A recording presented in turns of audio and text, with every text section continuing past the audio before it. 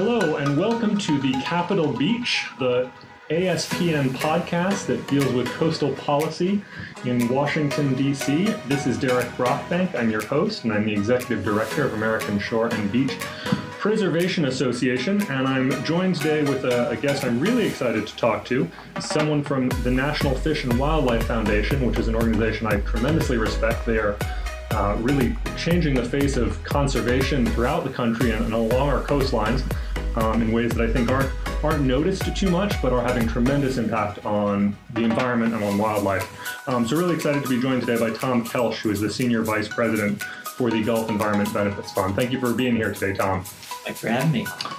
Great. We're going to dig into this interview and talk a bit about NFWF. The National Fish and Wildlife Foundation goes by their acronym NFWF or NFWF. The Gulf Environment Benefits Fund, what they're doing, how the Gulf is being restored, and a little bit about Tom and how he got involved in all this. But first, need to give a shout out to our sponsor, which right now is actually my organization, American Shore and Beach Preservation Association. We have our conference coming up in Myrtle Beach, South Carolina, October 22nd to 25th.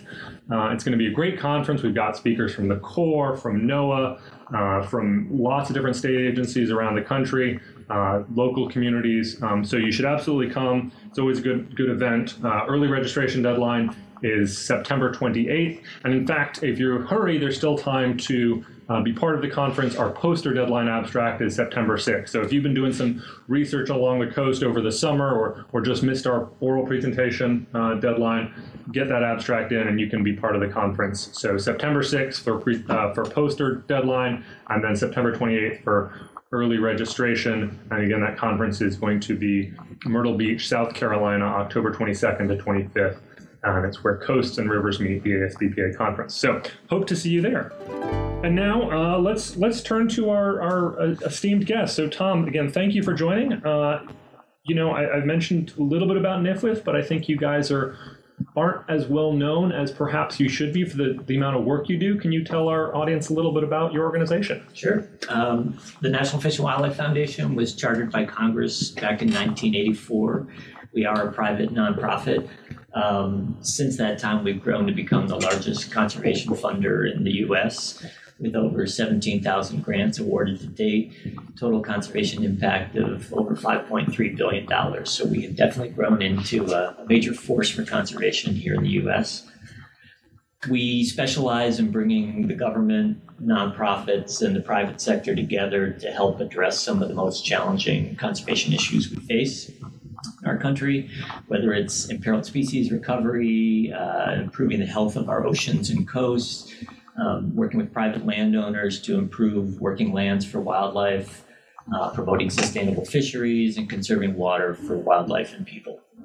Terrific. And you mentioned you guys bring together government, nonprofit, and private sector. And I think that sort of tees up the Gulf Environment Benefits Fund, because that's really how you were chartered. It was or the Gulf program started, right? It was a court decision that sent money from BP to you guys to pass out to states and nonprofits to do projects. Can you talk a bit more about that? Sure. So a little bit of context. NFWF had been very active in investing in Gulf conservation for over 20 years prior to the BP oil spill. Following the spill in 2010, we worked with agencies, nonprofit partners to try to make investments that would minimize the impact of the oil spill on wildlife and kind of begin the recovery process. Some great successes from that included working with federal and state agencies and FedEx to translocate 25,000 sea turtle eggs from across the Florida Panhandle and Alabama. So this is immediately right after the spill. Correct. You guys are diving in, putting out money to save species right at that time. Right. So sadly, had these sea turtle nests hatched, the hatchlings likely would have gone out into the oil water and died.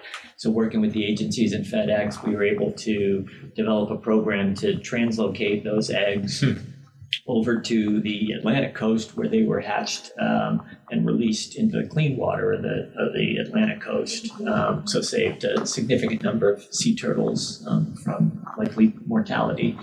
And then another success from that effort was working with private landowners, Ducks Unlimited, Department of Agriculture, to work with farmers to restore wetland conditions on rice farms and other areas, to provide alternative wetland habitat for the millions of migratory birds, waterfowl, shorebirds, songbirds that were going to be coming into the Gulf Coast, and give them that kind of alternative place rather than potentially going into oiled wetlands. Right, because this happened in April, so this was right before migration started. Right. And you've got, the Gulf is one of the biggest stopover zones of any migration in the world. Exactly. So working together through those partnerships, we helped to restore, enhance something like 500,000 acres of wetland habitat across the Gulf Coast and through the lower Mississippi Valley.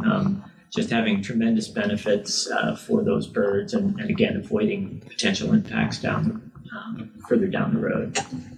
So building on that work, in 2012, the Department of Justice, BP, and Transocean announced the settlement of certain criminal charges against the two companies. As part of those plea agreements, the companies were directed to make payments totaling $2.54 billion to the National Fish and Wildlife Foundation that we in turn were directed to use to support projects to remedy harm to some of the natural resources, the species, the habitats that were impacted by the oil spill. This direction built on a long history that NIFWF has in serving as a fiduciary on behalf of the Department of Justice and federal and state agencies for managing these types of settlement funds. We've managed several hundred of these types of settlement funds in the past. Obviously nothing quite as big as this. Yeah. Say that number again? 2.54 billion. Billion with a B. With a B. At the time, this was the largest criminal settlement of any kind in the U.S. So unprecedented funding for conservation and unprecedented relative to this kind of an environmental settlement. And then this, I think that the DOJ asked NIFWF to serve this also because of our long history of working in the Gulf and some of the immediate successes we'd had and the relationships we'd built following the spill itself. Shortly after the announcement of the settlement, the courts adopted the settlement agreement in early 2013, and shortly after that, our board approved launching what we call the Gulf Environmental Benefit Fund, the sort of program we established to administer these dollars. The plea agreements lay out very specific allocation for the funding. Mm-hmm. Specifically, 50% of the funding is dedicated for projects in Louisiana, and even more specifically for projects to restore barrier islands and advance river diversions that are core elements of the state's coastal master plan. And the remaining funds are allocated for projects in each of the other 4 states, again, with the primary purpose of restoring species and habitats that were impacted by the oil spill itself. We were pleased, working with our state and federal agency partners, to have right off the bat been able to award over $100 million that fall for the first projects. And to date, 6 years into the program, we have now obligated over half of the funds, $1.3 billion, towards really great projects across the Gulf Coast. And I'm sure we'll talk more about that in a minute. Yeah, absolutely. I do want to dig into that and how the NIFWF funds work in context with some of the other programs. But yes, I think we can say it one more time. $2.54 billion is a tremendous amount of money really going towards restoring the ecological damages done by the spill. So my quick story is I was working on coastal Louisiana at the time for a coalition of environmental groups and was sitting around, and I remember we heard the announcement and we knew the announcement was coming the night before, but that was it. And sitting at EDF offices and watching Eric Holder specifically say, 50% of this money is going to go towards barrier islands and sediment diversions or river diversions, which are, there's some level of controversy around them because of their impacts to fisheries. But it was something that we absolutely knew was critical to restoring coastal Louisiana, and just being astonished that the Attorney General of the United States was actually saying, here's $1 billion to do the thing that we were advocating needed to be done. It was really one of the the sort of highlights of my career, actually, just seeing that happen. So before we dive into a bit more about the specific projects, the specific work you're doing, I'd love to hear sort of your background, because you've been at NFWF for over much longer. Years. Yeah, much longer than the GEVF has been around, the Gulf Environment Benefits Fund. So what's your background here, and how did you transition into this program? So as I mentioned, I've been at the National Fish and Wildlife Foundation for over 20 years. Prior to that, I worked in consulting before getting a master's degree in environmental studies. And then for 8 years, I worked at EPA on Clean Water Act 404 policy issues, specifically on wetland mitigation issues. Very much kind of appreciate the role that regulatory programs play as a deterrent for impacts to our natural resources. I myself am more of an incentive-based guy, and I was always intrigued by this organization and the role it plays to provide kind of incentives for private landowners, communities to undertake the sorts of activities that are needed to help protect and restore our important natural resources. What drew me to NFWF is pretty unique in that it's very nimble and entrepreneurial. We try to sort of take risks and do things that others may not be as willing to do, given some of the risks involved. We very much adhere to the whole concept of partnerships, trying to bring the public and private sectors together to solve problems, and very, very results oriented. I think, as you sort of noted, there's a role for advocacy and litigation and lobbying and policy, but there's also a role needed for getting stuff done on the ground, and that's really what this organization is all about, being behind the scenes, critical funder and catalyst for that on-the-ground results. Terrific. And so your role now is overseeing the Gulf program. And I know you have some great staff. I know one of them pretty well. My best employee. Yeah. So for those on our listeners, the disclosure is that Tom is my wife's boss, so I have to be nice to him on this interview, otherwise they come back and hurt me. But yeah, it's a good team. You also have a board committee that helps oversee and review the projects. Well, I'll give the board a lot of credit. One of the things when we were given this responsibility that they recognized right off the bat was NFWF would only be successful in administering this huge funding if we took advantage of all the strengths that the organization has. Our science team, our grants systems, our incredibly sophisticated financial systems. And so we didn't want to just create a sort of separate unit within the organization, but rather we wanted to draw upon all the strengths of the whole team here at NFWF. Since I had been here as long as I had and played numerous roles within the organization, the board asked if I would be interested in taking on the responsibility to oversee the program from a day-to-day perspective. But as I mentioned, we obviously work very closely with all the different departments here at NFWF to maximize the opportunity. And then, like everything else we do at NFWF, it isn't just us. We work very, very closely with state and federal resource agencies. Mm-hmm. Per the plea agreements, we're actually required to consult with the state resource agencies, Fish and Wildlife Service, and NOAA in identifying the projects that we ultimately want to fund. The board kind of went one step further and gave the opportunity for the state resource agencies, who are kind of those closest to the ground, to be able to nominate projects to us on an annual basis. They, at our request, have all established portals that allow the public, nonprofits, local communities to be able to nominate potential projects for consideration. And then we work through a kind of consensus-based approach to identify the strongest projects annually that we take to the board for approval. So it really it's a model that I think relies on a core way that NFWF operates, but has proven to be very successful and very efficient in terms of us being able to get the dollars out on the ground quickly but effectively. So if you have a local project and you were with a local land trust or whoever, and you think this project is something that really should be funded, the process is to go through your state resource agency, so like Florida DEP or Alabama DCNR, yep. So you go through they all have websites that allow the public to submit their project ideas, and those are reviewed annually. NIFWF is also, through the Gulf Environmental Benefit Fund, made some strategic investments in planning, in particular in the states of Mississippi, Alabama, and Florida. Those plans have given the public also an opportunity to be part of that process, identifying some of the sort of long-term goals and objectives they'd like to see for their respective coasts. Those plans then kind of guide and shape the priorities for individual projects moving forward.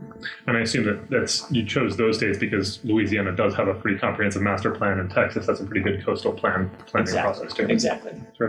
Well, let's so sort of pushing that a bit further. The states are proposing these projects, but there's a bunch of other money stemming from the BP oil spill.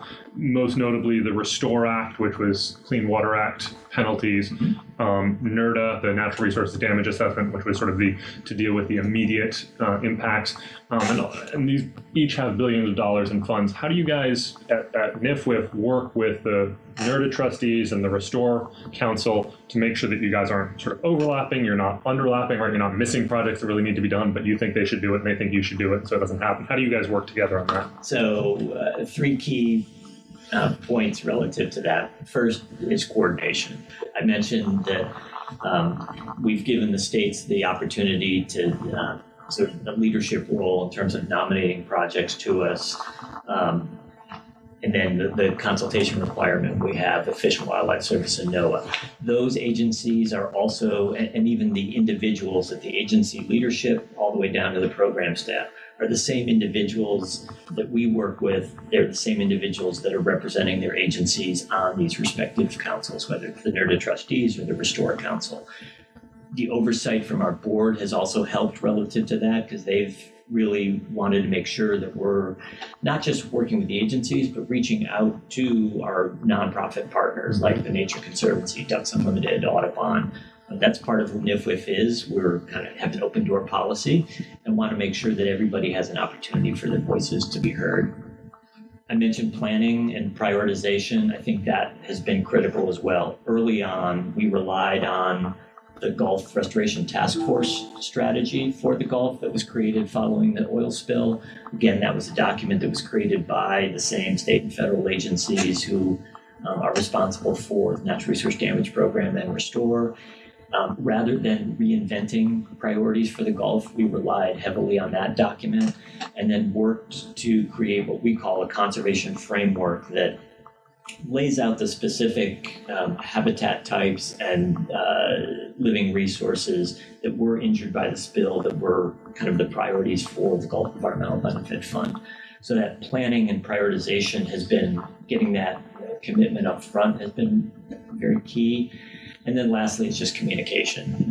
We are on the phone or in meetings with our agency partners continually, and as I mentioned, also with our nonprofit partners. And I think having that open line of communication has really been essential to ensure that things that are getting done and funded through Gulf Environmental Benefit Fund are fully coordinated with investments through Restore and investments through Natural Resource Damage Program.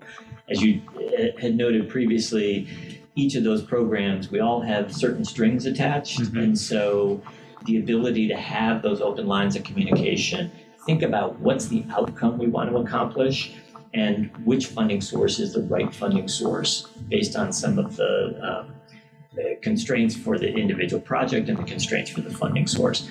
And I think that's worked quite well up to this point. Terrific. So it sounds like you have a nice sort of overall planning framework with clear guidance, both from the court decision about what you can fund and ongoing coordination. I guess it sort of leads me to, are there ever times where, despite that planning process, despite that framework, there are proposals which you guys feel like just don't really fit either with your mission or with what you should be funding, and how do you handle that? On occasion, we will become aware of a project that may be a great kind of conservation project for the Gulf, but it may not necessarily fit within the sort of narrow parameters that we have under the Gulf Environmental Benefit Fund. Right. And that really comes down to a compliance determination that we need to make. In those situations, we will work with the project proponents, work with the agencies to better understand the details, to be able to determine what the Gulf Environmental Benefit Fund may be able to support and what maybe aspects of the project we can't. When we can't fund a project in its entirety, that may be a perfect example where we go to the Restore Council or to the Natural Resource Damage Trustees or other sources of funding. There's obviously other federal programs, there's private money, to see if we can't pool and leverage from multiple sources of funding in order to overcome some of those constraints. I think in the area of habitat protection, land acquisition, that's proven to be very critical in terms of that effective coordination. And we have some recent examples in both the states, just off the top of my head, in the states of Florida and Alabama, where the Gulf Environmental Benefit Fund has been able to fund maybe half of a project cost, and the states have been willing to tap into some of their other resources to cover the remaining need. And taken together, we're able to achieve some unprecedented acquisitions across the respective Gulf coasts. Very interesting. So because you guys are constrained by really addressing the damages or the impacts of the spill, you might be able to partially cover some of it, and then they can find additional funds to sort of do the rest of that. Yeah. That's great. Good way to leverage funds, leverage opportunities. So you mentioned a couple specific things, planning as being a big success, but the Gulf Environment Benefit Fund specifically has been operating for, you said, 6 years now. And obviously the Gulf work has been going on for decades. Are there specific highlights you'd like to share, accomplishments, projects that you think have been really, really successful that wouldn't have happened without you guys? Yeah, overall, this definitely recognize this is an incredibly unique opportunity to achieve conservation results at scale.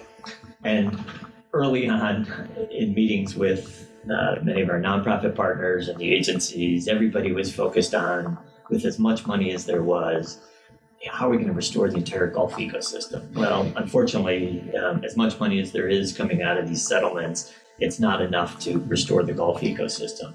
It is enough money to leave a legacy across the Gulf Coast at what I would call the landscape scale. So there are places, Grand Bay on the border between Mississippi and Alabama, 23,000 acre area that is pretty much protected through both state and federal means, but there's an awful lot of inholdings within that overall ecosystem. And there's a need for a lot of habitat enhancement to ensure that area is, that the benefits can be sustained and the system overall is resilient to some of the changes we're already seeing across our coast.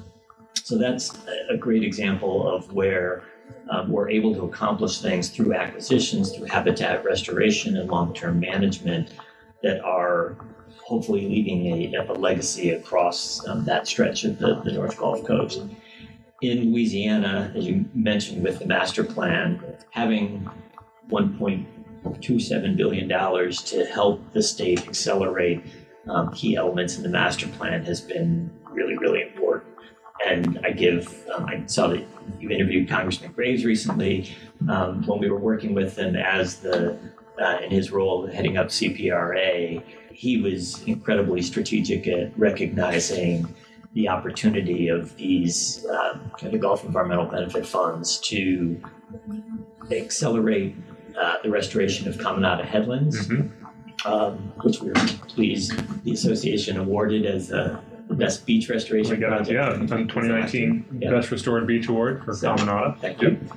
I mean, just an amazing project. So in total, between phase 1 and phase 2 that we funded, 13 miles of barrier island shoreline that was restored. I can't remember the total amount, something like 12 million cubic yards of sand. I actually had the chance to interview Renee Orr at Bureau of Ocean Energy Management, who oversees that. So most of the sand from Caminada was taken from Ship Shoal, which is an offshore, and we were trying to suss out what is 12 million cubic yards of sand mean? And it actually did some math calculations. And it's, if you can think of a sand castle the size of the Empire State Building, it's that amount of sand times 12. It was 12 Empire State Buildings worth of sand that got moved to restore this barrier. I mean, just amazing. We've taken our board out there a couple times, and to stand and see the vastness is just amazing. So here you've got a project that is important just in terms of the beach and dune habitat it's restored, but it's obviously protecting vast expanses of marsh behind it and protecting Port Fourchon, the farthest point within port along the Louisiana coast that serves 90% of all the deep water oil and gas development. It's so essential to our economy and so many aspects of Louisiana and the communities across the coast. So that's another great success. And then you mentioned the sediment diversion projects. Having the funding and NIFWIF's ability to be able to obligate it in a timely manner, I think has been really instrumental to CPRA to be able to initiate some of the planning and then the initial engineering design as they work through the EIS process with the federal agencies. Hugely complex and as you mentioned, controversial project, but essential to efforts to restore the Louisiana coast, to harness the land building functions that the Mississippi River historically played. So being able to fund the engineering and design of those projects and obligate the funds and disperse the funds in a timely manner, I think has been really essential to the state's efforts to be able to advance those projects. Then there's some other great projects we've done in the Texas, along the Texas coast. 2 historic ranches, Powderhorn Ranch and Sabine Ranch, respectively 17,000 acres and 12,000 acres, have for decades been priorities for both the state, the federal agencies and the NGOs of wanting to protect these important ranches that have really unique habitat values. Having the resources that we have under Gulf Environmental Benefit Fund has been kind of that once-in-a-lifetime opportunity, and we're so pleased that the agencies have been able to see that opportunity and seize upon it. And then on the kind of living resource side, we're starting to fund oyster restoration at a scale that we've never been able to do with, again, even a vision among the state agencies and NOAA for exceeding that, sort of where we are today, and really trying to take it up in order of magnitude and addressing that chronic condition that we've seen across the Gulf Coast oysters. And then lastly, I'll just say fisheries management. Management of the red snapper fishery in particular is hugely controversial in the Gulf, hugely important from an economic and just quality of life perspective in the Gulf. Everyone recognized prior to the launch of the Gulf Environmental Benefit Fund the need to improve the accuracy of stock assessments to help better inform management of those fisheries in a more sustainable way.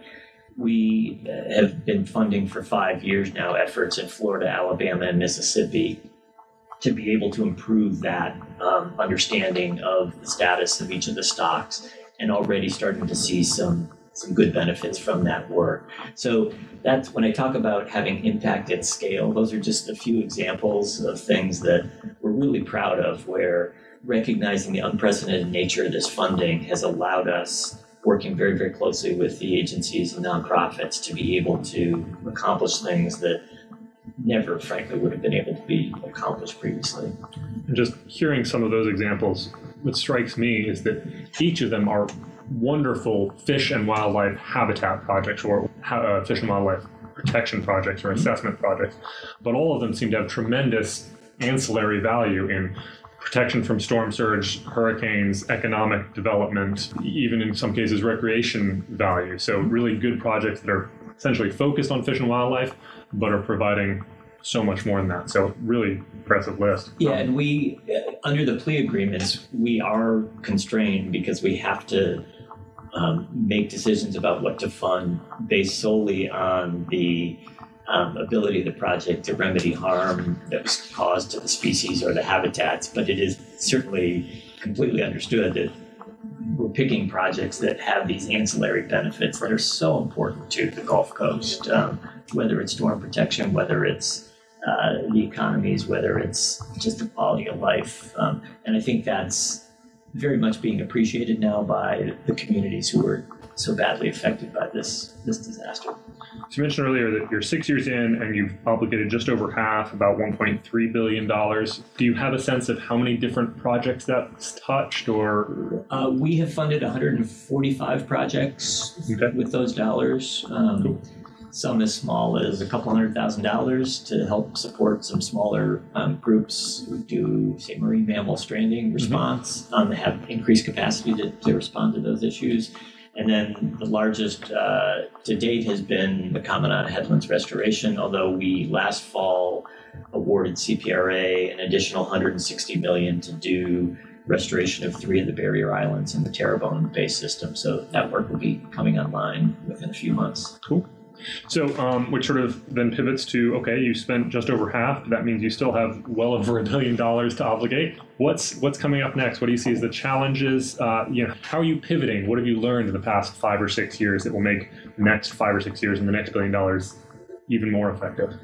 As we start to think about the next few years, the biggest challenge we see is how do we sustain the investments? How do we ensure that these outcomes that we've been targeting at the landscape scale, how do we ensure that we achieve those goals and sustain them in the long term? Right. And I think Texas is probably going to be the first state where we will obligate the remaining funds first.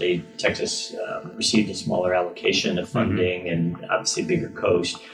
So probably the next couple of years, we will have obligated the remaining funds available for Texas. So we're having those conversations with the agencies now.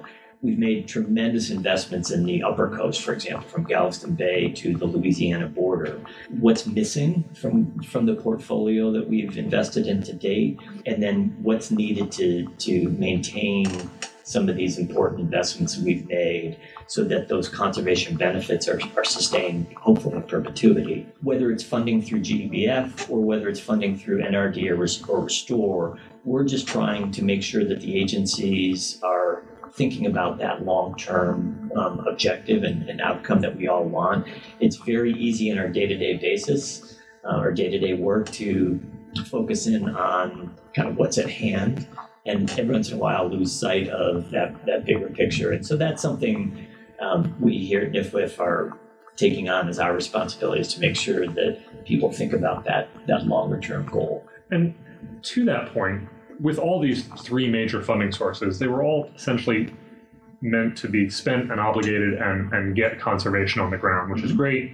But some of these projects are going to need ongoing operation and maintenance. Is there a trust fund, or is there some sort of way, or is it just that the communities are now responsible for maintaining these? What's the operation and maintenance plan for some of these projects? That is definitely an issue that we are focused on kind of at the moment. It's one of the unique opportunities with the Gulf Environmental Benefit Fund. These are non-federal funds. The other 2 sources are federal. And so there are fewer restrictions from that perspective. So we're having at least some discussions with agencies about creative financial tools that we might use to help support some of those needs. And land conservation is very typical for an entity to establish a long-term stewardship fund to make sure the property can be managed in perpetuity. Less common when it comes to maintenance of a beach or dune system, or some of the work we're doing to address predator control on sea turtles and shorebirds. So those are some new challenges and don't have the answers yet, but we're hoping to think about that and try to come up with some solutions to make sure these results are sustained over time. And I guess somewhat relatedly, although really looking at your whole portfolio, the Gulf is particularly susceptible to climate change impacts, sea level rise, increased storm intensity. So I guess 2 parts to this question. One, as you've been funding projects, as you've been thinking about projects, has there been a requirement to demonstrate that these will withstand climate change impacts? And then building on that operation and maintenance aspect, are you requiring communities or projects to think about how the projects will evolve as seas rise and as some of the storms get more intense? Sustainability is the sort of number one issue that my board always asks about with any of these investments. And part of our response is letting them know that obviously when we're looking to fund a project, we want to make sure that the engineers involved, the agencies involved are thinking about what's the appropriate design life for the project. So Caminada is a great example. The appropriate design life that CPRA has adopted for its Barrier Island work is 20 years. That doesn't mean it's going to be gone in 20 years. It just means that that's sort of the standard that the engineers were tasked with using. That very much takes into account sea level rise projections, subsidence, et cetera. It recognizes the intent to design. I think it's up to a Category 3 hurricane. Obviously, it's hard to design for Category 4 or 5 in those extreme situations. So it's good that we're using some of the best science. CPRA, I think, as you know, has an extensive monitoring program across its coast to help inform and allow it to continually adapt its master plan to those changing conditions. And that's, in many respects, that's the best we can do, right, is to continually use the best information and then adapt accordingly. I think the other strategy that we have is going back to this whole concept of looking at key landscapes across the Gulf Coast. Places like Grand Bay, Big Bend region in Florida, the upper coast of Texas, some of these vast areas where by protecting and restoring the integrity of these landscapes, it allows them to withstand much, much more effectively some of these challenges that we will see. And we can't predict, obviously, with any great degree of accuracy at this point. But at least you're building in that resilience that is so critical for these systems. And I think that also speaks to the fact you mentioned at the get-go that, NIFWF does great on-the-ground restoration. There's also roles for advocacy, and I think it speaks to the work that many of the organizations that are listening probably do, which is the ongoing resilience funding, right? We shouldn't have to rely on a major disaster to do major conservation. Right. And that's going to take proactive. I talked with Congressman Graves, and he's always saying, how much more efficient it is to prepare for a storm than it is to respond to a storm. And that needs to, we fundamentally in this country need to change how we're funding restoration and conservation. So NIFWF comes as another example of our ability to sort of be nimble and timely and respond to issues as they come up. Actually, following Hurricane Sandy, with some of the disaster relief funding that Congress provided with that storm system, the Department of Interior gave NIFWF $100 million specifically to support sort of natural infrastructure investments across the Atlantic coast. We were able to work closely with the agencies to obligate those dollars within a short period of time, 6 months. Importantly, because these were projects that were designed to help protect communities from future storms, we had each of the recipients track similar metrics for how their projects were performing. We're just in the process of completing an evaluation of the sort of first round of those investments and the results. That has very much informed information about the cost effectiveness of some of these types of investments, what works best, what's most cost effective. Subsequently, we've been working with the Corps and with NOAA on developing new planning and design tools to help improve communities' abilities to prioritize these types of projects. And then most recently, last year, Congress actually awarded funding to NIFWF to launch a new program we call the National Coastal Resilience Fund. It was $30 million that was available the first year of the program, helping to provide funding that will leverage other funding but also advance at a key scale some of these important projects, whether it's beach and dune restoration, marsh restoration, oyster reef restoration, that will help protect communities from future storms, but also benefit fish and wildlife. I think we're seeing some great interest in that, and I applaud Congress for recognizing that this is just one more strategy that our country needs to take to address some of these growing challenges that we have across our coast. Yeah, and you mentioned it's sort of growing popularity. I definitely encourage all our listeners. I think most of the folks that listen to this are involved some way in coastal restoration, and that's a great program. It was $30 million. I think it got increased to $50 million, at least in the House bill this year. It was $30 million first year. Congress renewed that funding this past year. And then as part of the most recent disaster relief bill for Hurricanes Michael and Florence and a couple of other disasters, there was an additional $50 million for communities that were affected by those two storms. Increasing funding, and right now Congress is still considering renewal of that in the 2020 appropriations bill. Right. So we could probably spend a whole podcast, and actually I'd kind of like to. I might follow up with you and see if we can figure out who at NIFWF I can talk to about some of those programs, because I think there's tremendous work going. I mean, there is tremendous work you guys have done in the East Coast following Sandy, as well as using that program to leverage other funds for community resilience. We are about out of time. So as our regular listeners know, I always have the same final question for all our guests, which is, what is your favorite beach or coastal area? And I'm going to actually sort of put you on the spot and say you're allowed to name. I'm going to ask you to name two. One in the Gulf region, so you can be political about that one, because I know you have a lot of people you need to satisfy with your Gulf. But then one that's not at all related to the Gulf, maybe elsewhere in the U.S., around the world. One that you just love. So favorite beach or coastal area in the Gulf, and then not in the Gulf. So I'm going to do the politically correct thing and just for the Gulf mention how I'm continually amazed and how much I appreciate the extensive natural beaches that exist across the Gulf, whether it's Brayton State Park in Florida or the other state parks in Alabama and Texas, the national seashores, Gulf Islands and Padre Island National Seashore, or refuges like Bon Secours, McFadden Refuge in Texas.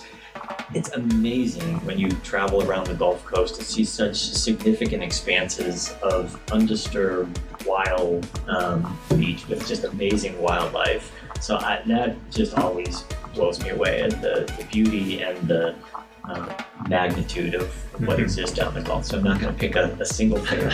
Okay, we have to pick a single one for your non-Gulf. So if my mother-in-law is listening, she grew up in Carmel, California, and Carmel Beach is pretty nice. That is pretty spectacular there. Sunset, so. Yeah, you got humpback whales and otters. And, Yep. So okay. I'll leave it at that. Terrific. Well, Tom, thank you so much for joining us today. Enjoyed learning a bit more about National Fish and Wildlife Foundation and your program, and keep up the good work. Great. Thanks for having me.